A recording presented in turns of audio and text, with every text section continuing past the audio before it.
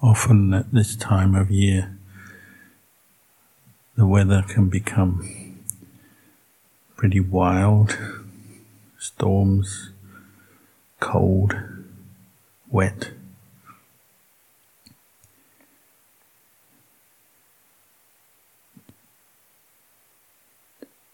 We might look on this as another challenge in our practice. And if we can continue to practice through the wild weather, then that's the development of Khanti Barami, more patience and resilience in our practice.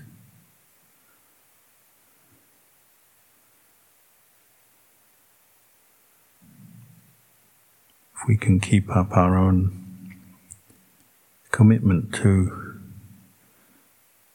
our schedule of meditation, and we follow the Vinaya and follow the routine in the monastery, whatever the weather's like, then that's a sign that we know how to train ourselves. It's what we're looking for in the practice if we really want to improve and cultivate the Eightfold Noble Path. It wouldn't be much of a path if it was only doable on warm sunny days. We're learning to train this mind, body, speech and mind, in all conditions.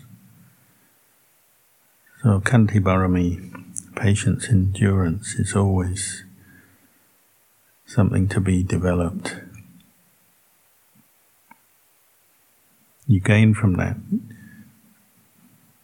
Every time you consciously are patient with a difficult condition, you gain something. Learning how to keep the Vinaya under difficult conditions and circumstances, you gain. When you're ill, or when the weather is bad, or in the face of problems in the world, or difficult people and so on, the more we can uphold our way of practice, the more we gain.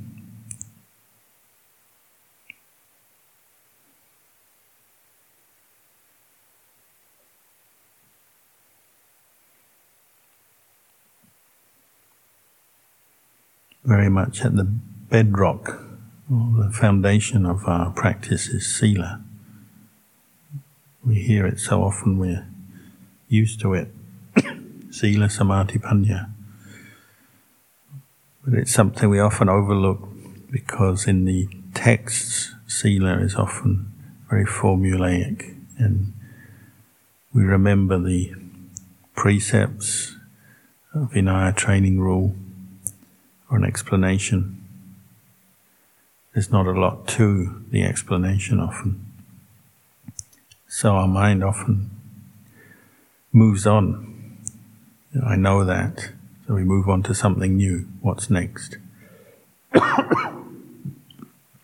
But in terms of practice, the sila is something we're constantly cultivating with patience, with effort, with right view.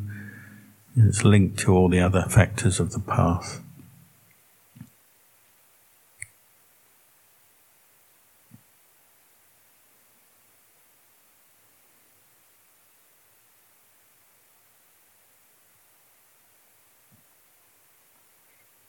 It's something we can feel good about, say on a cold, wet, windy day.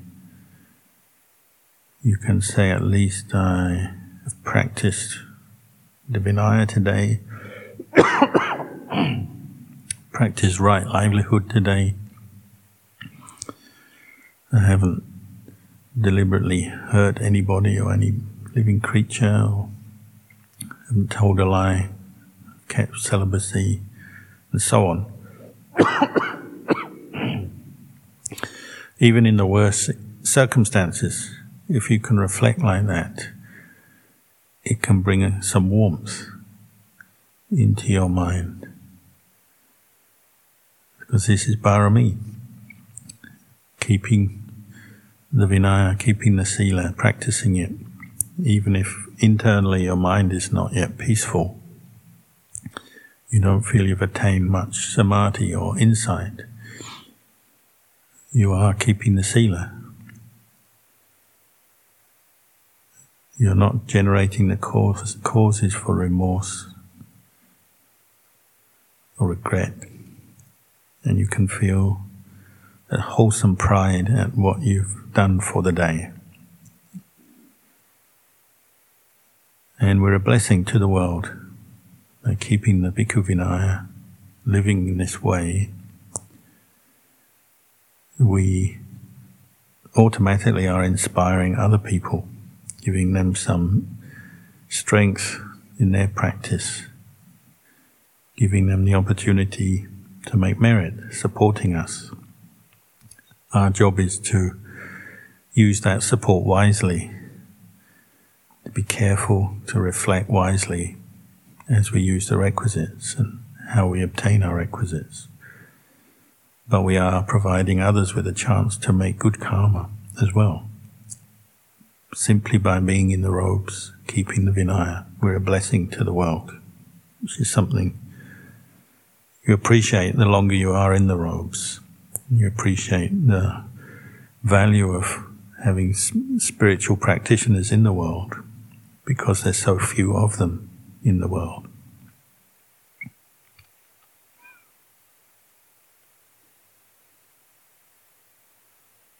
So we're practicing this pathway. It moves from starting point of dukkha,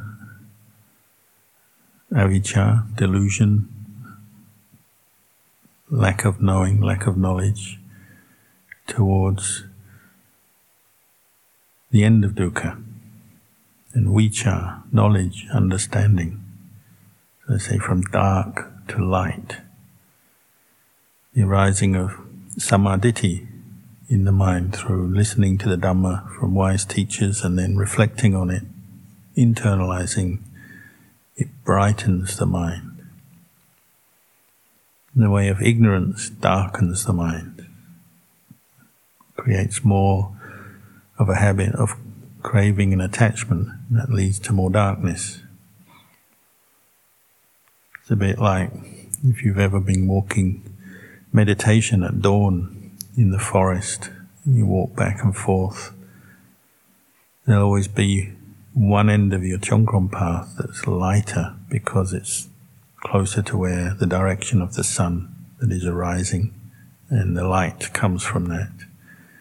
The other direction, the other end of your Chongkron path, walking path, will be dark, away from where the sun is. As you walk, you'll notice it's much easier to walk towards the light. If you have no other electric lights or candles, you can use just the light of the sun arising, gradually filtering into your eyesight, into the forest. You walk towards it, it's easy. You can feel confident because you can see what's ahead. When you turn around, you're walking back towards darkness, and you walk more slowly. You're less confident. And if the sun hasn't got up yet, then the darkness can really envelop you, and you can, for a moment, you're not sure where you are, whether you're going to walk off the path. It's difficult. It's like you get bogged down in the darkness.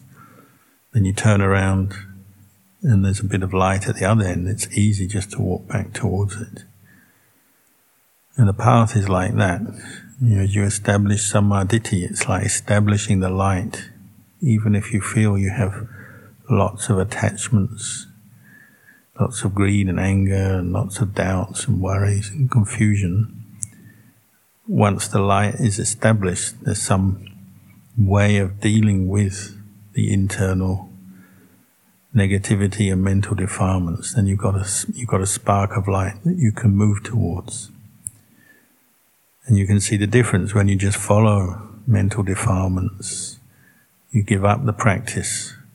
You go towards more ignorance, more craving, more attachment. It's going towards darkness. And you get bogged down in it, stuck in it, confused by it, deluded by it, and less and less find a way. Can you see a way out from it? Because it's darkness. The practice is like this. We're moving towards the light, and it actually gets easier the more you do it, the further you go down the pathway. The alternative is to go back towards the dark, more confusion, more dukkha.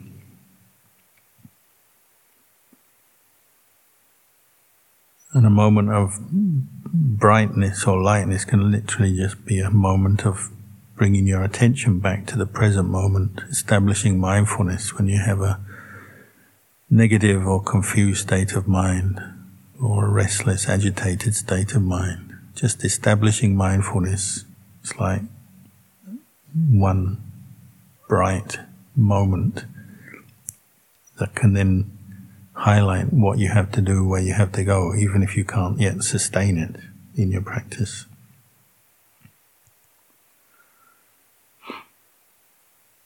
And the Buddha used to talk about how the world is dark. They use it almost like as a synonym. The world and darkness, it's the same sort of thing. Meaning the world and the attachments to the world that human beings have. It's darkness. It doesn't lead to the radiant peace of mind that comes with the clarity that you gain from practicing this path. It's darkness. Luang Por Chah used to say, the more the world develops, the darker it becomes. On the surface it seems brighter, more illuminated by technology and electricity and all the modern conveniences. But people's hearts and minds seem to get darker with all this technology because they become more attached to convenience and more confused and caught up in it, more addicted and obsessed with it. So their hearts become darker. But the way of the Eightfold Noble Path is going towards the light, the brightness, out of the world, out of the darkness of attachment to the world, towards the illuminating qualities of the Dhamma. And this is why it's at first hard, because we're going against the stream of the world, which is darkness. We're sort of floundering around just like when you're in the forest without a flashlight. But once you do get more sparks of light or rays of light come in, then you've got somewhere, a direction to follow, and that's the Dhamma. Arising outside first, and then internally through our own efforts at training this heart and this mind. And where we get immediate success is sila. It takes time to develop samadhi and wisdom, the sort of wisdom that cuts off mental defilements. But sila is something you can practice every day. But the aim of the sila as a path factor, you're aiming to internalize the qualities of, say, right speech, right action, right livelihood. And we're not doing it as a favor to anybody or because of some superior force commanding us to do. We take on the Eightfold Noble Path voluntarily as a way of training this human mind to give up the causes of suffering. Every day we're cultivating right action. All the Vinaya training is giving us just an elaboration, just giving us more details, more explanations of the simple practice of right action, which is summarized as harmlessness, non-aggression, non-violence, not taking the life of a living being deliberately,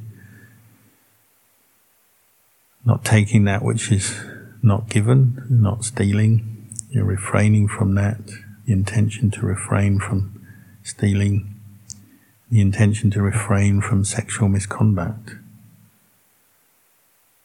So here we're not just following externally these rules, although that's how it begins, and that's good in itself. We're training the mind to give up the intention to kill or harm, the intention to steal, the intention to commit an act of sexual misconduct, so that eventually it doesn't arise anymore. It's gone. It's been abandoned completely. We move from the outward to the inward in the practice of right action. So for the Sotapanna, the stream winner, they don't think of killing. It just doesn't arise. It's not an option anymore. They don't think like that. They may understand how they used to think like that, or how other people think like that, and out of compassion they can sympathize with the emotion of anger or hatred, or the greed that might prompt stealing or sexual misconduct, but they themselves have abandoned it. It's gone. They have other qualities to deal with those situations that might normally prompt anger to lead them to harm, physically harm or verbally harm someone, or to steal, to commit an act of sexual misconduct. They have the mindfulness, the insight to know that way, that path is going back towards the darkness of the world. And the path of abstinence and restraint is going towards the light. They just know that intuitively. There's no more doubt or fluffing around in the mind, no more fuzziness. It's just not an option. I'd say even if one doesn't feel one's attained the noble path, anyone can attain that living in the Buddhist monastic form, training in this form. It's quite straightforward to just keep abandoning the intention to physically, verbally harm another, to steal, or to commit acts of sexual misconduct, if one is willing to train, patient enough, determined enough, sincere enough. Anyone can do that. It's not beyond a human being's ability. And it brings both inner peace coming from a lack of regret, the happiness of just not bothering anybody else, causing harm or trouble, dissatisfaction to others, not deliberately anyway. Brings internal happiness, no regret. Brings a great sense of harmony with other beings, not bothering anyone, causing trouble for anyone. It brings up great sensitivity to others, so one develops kindness and compassion at the very same time as one gives up wrong action. One gives safety and security to others by practicing right action. And this is something that the world desperately needs.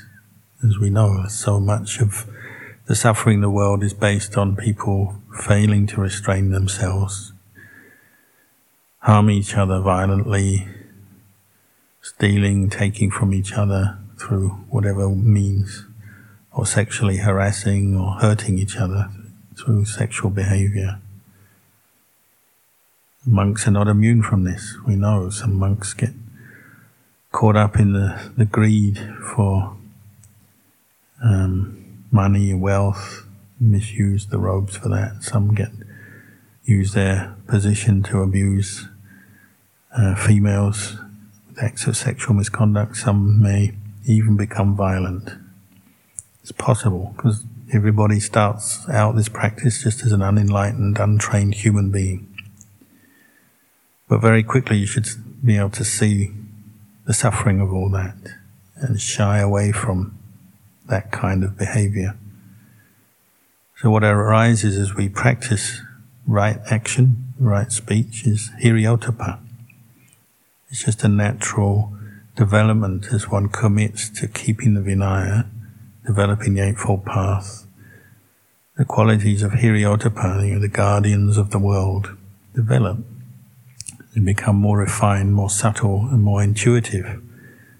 So the mind just shrinks away from the even the thought of killing or stealing, or if one sees or interacts with a female, it just shies away from the thought of any sexual interaction or taking that person as a partner, whether they have a partner or not. It doesn't matter. The mind just shrinks away from that because the unwholesome nature of the thought is seen clearly.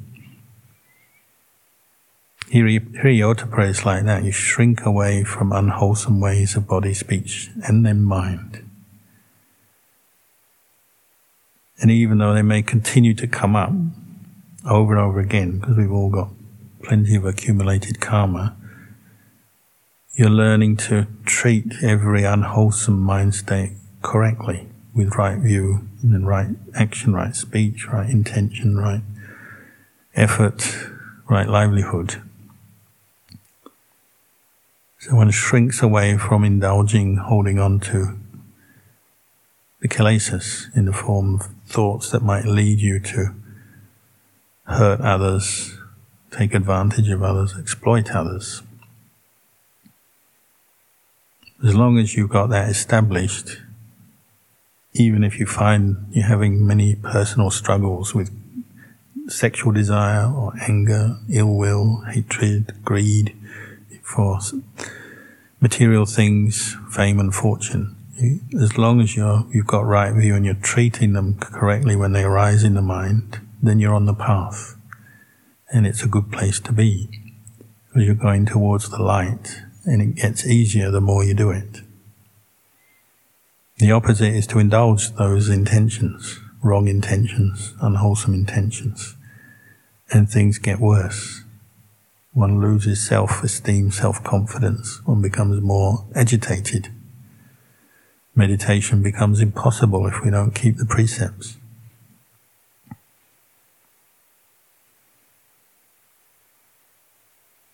In Thailand, they used to compare Hiriyottapa, having well-established Hiriyottapa is like having a good roof. Say on a day like today with all the stormy weather and lots of heavy rain or even hail, as long as your roof is still firm, you're safe inside your kuti. As soon as you've got a hole in your roof, problems. So when you lose your Hiriyottapa, it's like having a hole come in your roof. The water starts to come in. That's fair enough. Sometimes we'll lose our Hiriyottapa. Then what do? You have to quickly fill up that hole, replace a tile, get the sealant, whatever is needed to block the hole. What happens if you don't block the hole? Well, the water keeps coming in. It damages other parts of the kuti. The hole gets bigger over time. Furnishings and whatever gets damaged, and the whole kuti may become unlivable. If we don't block up these holes of Hiriyottapa, then our spiritual practice becomes untenable, undoable. We have to see the value of re-establishing right intention, right action, right speech over and over again, right livelihood, until the holes are blocked, until it's firm and steady. Then we have a very stable, pleasant place to live, even in a raging storm. As long as your roof is working, you're safe, you're dry underneath.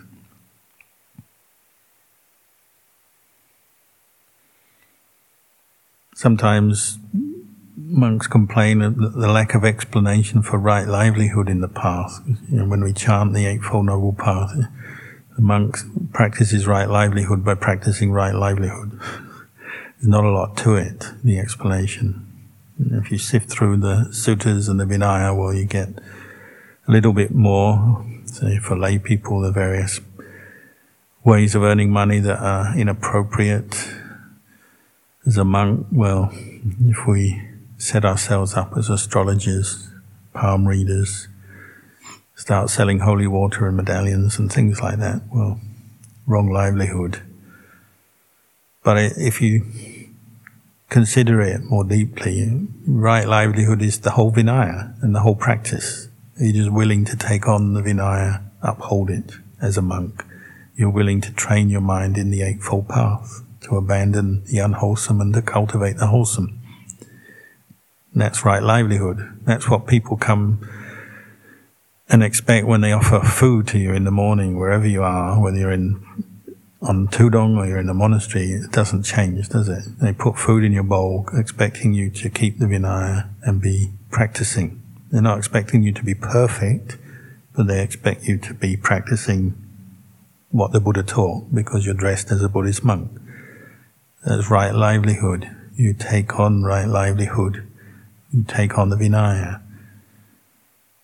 And how we deal with our imperfections and our kilesas, well, every 2 weeks we reveal our offences to other bhikkhus, or even more often than that, if there's a specific thing, like you've been without your robes at dawn, you have to give up a robe and redetermine it and confess an offence, or if there's a specific thing you've done wrong, it might be more than every 2 weeks. But at the very minimum, every 2 weeks we come together and we reveal our offences. And that's an interesting practice. You don't really find that going on anywhere else in the world. You might see it, say, two very close friends who trust each other and know each other well, maybe for many years. They might feel confident enough to reveal some of their personal secrets about their own behaviour, particularly their negative behaviour, to a close friend. But in the world it's pretty rare, isn't it? In the monastery we're doing it every 2 weeks. We trust our fellow bhikkhus that we can reveal or confess an offence to them, some wrongdoing, whether it was intentional, unintentional. We do this practice to re-establish our new intention, fresh intention to develop the path, keep the Vinaya.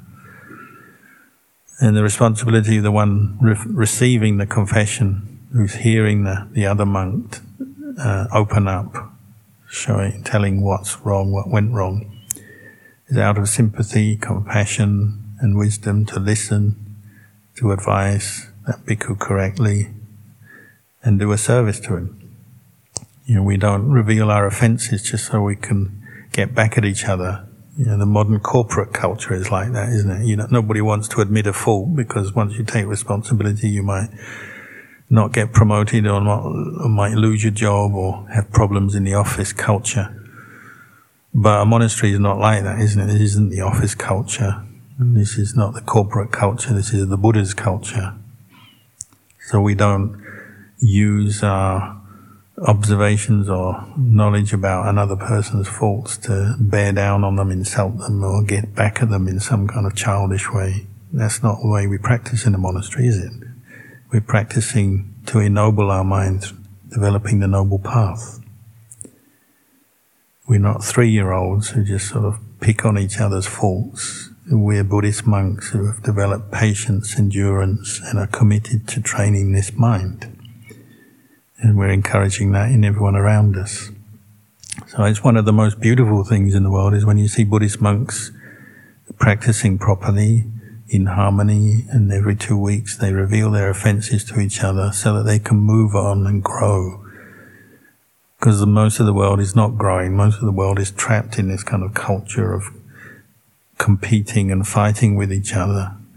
And you get a job and then you've always got someone behind your back attacking you. Sometimes to your face, sometimes behind your back. That's the way of people in darkness in the world. And the way of people in a monastery is the way of brightness. So we forgive. We might admonish each other, because that is part of the practice and we have to accept that. But we forgive, we encourage, we support. And you end up with something very beautiful. And that's Luang Por Chah's teaching on the millipede, all those hundreds of legs moving together. The millipede just glides very gracefully over the surface of the rock or the concrete path. And we see it here every day. When the rain stops, the millipedes come out.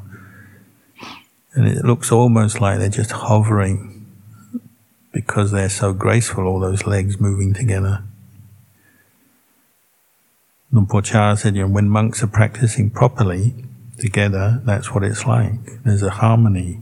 They're not getting at each other through comments and wrong speech divisive speech, insults, negativity. And they practice patience, kindness, compassion. And they're not getting each other through their actions. We support each other. The jobs we do, the tasks we do, we help each other out when there's a need.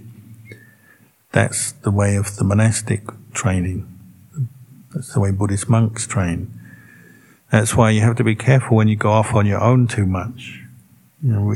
Seclusion and retreat, personal retreats have a place, but if we never learn to live in harmony with others, you go off on your own and generally things don't go so well. Your mind becomes too biased, too self-indulgent, maybe to take yourself too seriously. And you often see monks really don't do very well if they're on their own too much.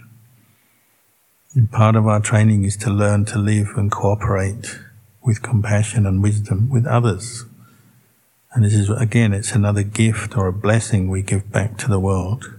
A whole group of monks living together, practicing right action, right speech, right livelihood is a very powerful force for the world. It draws the good out of the people that come in contact with them.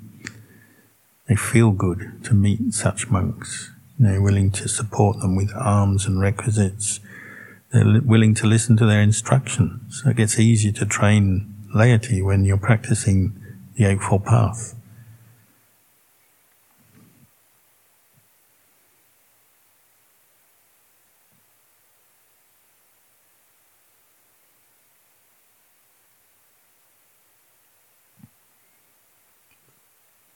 And we're not just practicing for others, though. We're also practicing for our own liberation, which in turn helps others.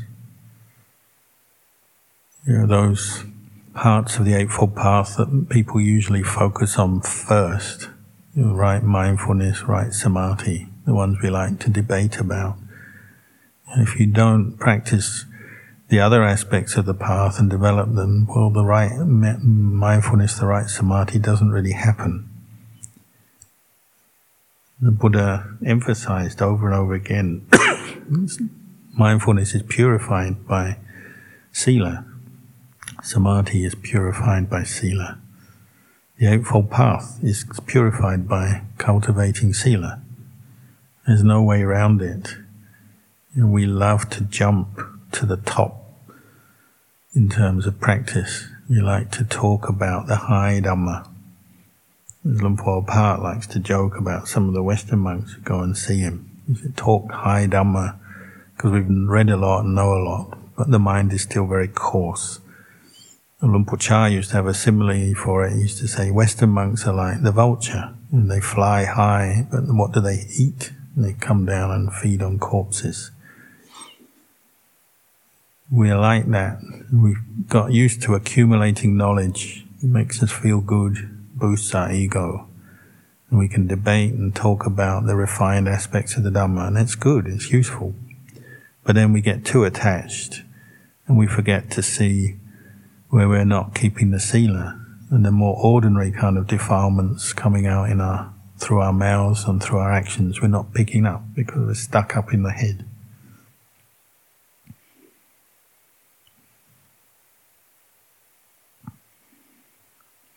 The beautiful practice is beautiful in the beginning, in the middle, in the end. So we need both sila and samadhi and panya. And in the end it's one mind, isn't it, that we're training. It's not many minds, even though on paper we put all of these different parts of the path out and discuss them. Still just the one mind that does the practice. We say there's sila over here, right action, right livelihood is over here, and then right effort, right mindfulness over there, and right view over there. It's all the one mind, isn't it? This is why they often use very simple analogies to make it clear. The mind is bright or the mind is dark. Whether you know a lot or you know a little, is your mind bright or is it dark? If it's dark, then you establish sila, right mindfulness, right samadhi, reflect, and then it brightens up again. just like the weather. One moment it's raining and clouding, the next moment the sun comes out. It's our job to do that for our own liberation, for our own benefit.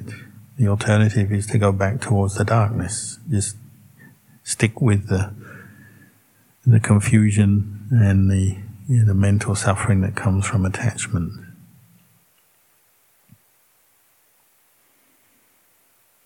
One moment of mindfulness, right mindfulness is a moment of brightness.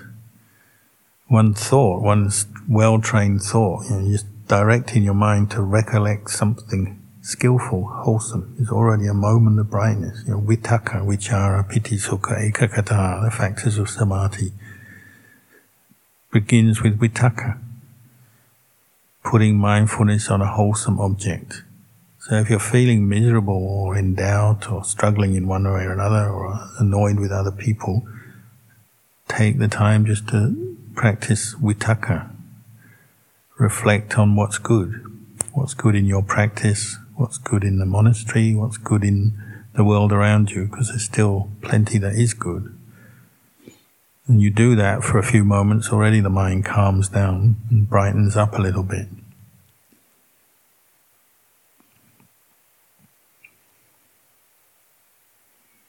Vichara is keeping the mind with that wholesome object. Letting it reverberate around your mind.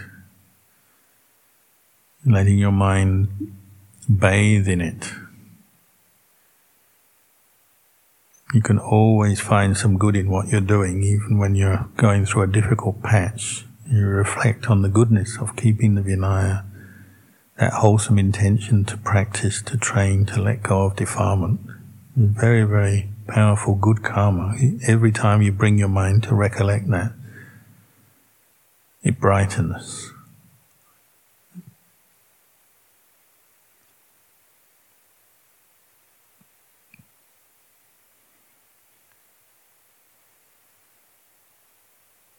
So tonight is a night of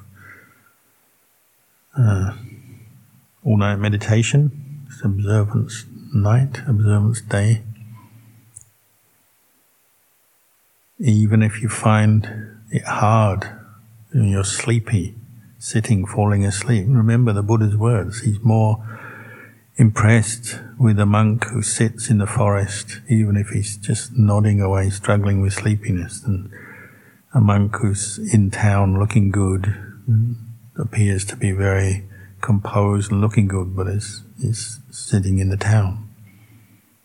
This is where we make real barami, all those times where we put effort into the sitting, the walking, the restraint, the mindfulness. That's where you build your barami, that's where you cultivate the path. So tonight is a night we'll dedicate to that. I'll leave you with these reflections for your benefit.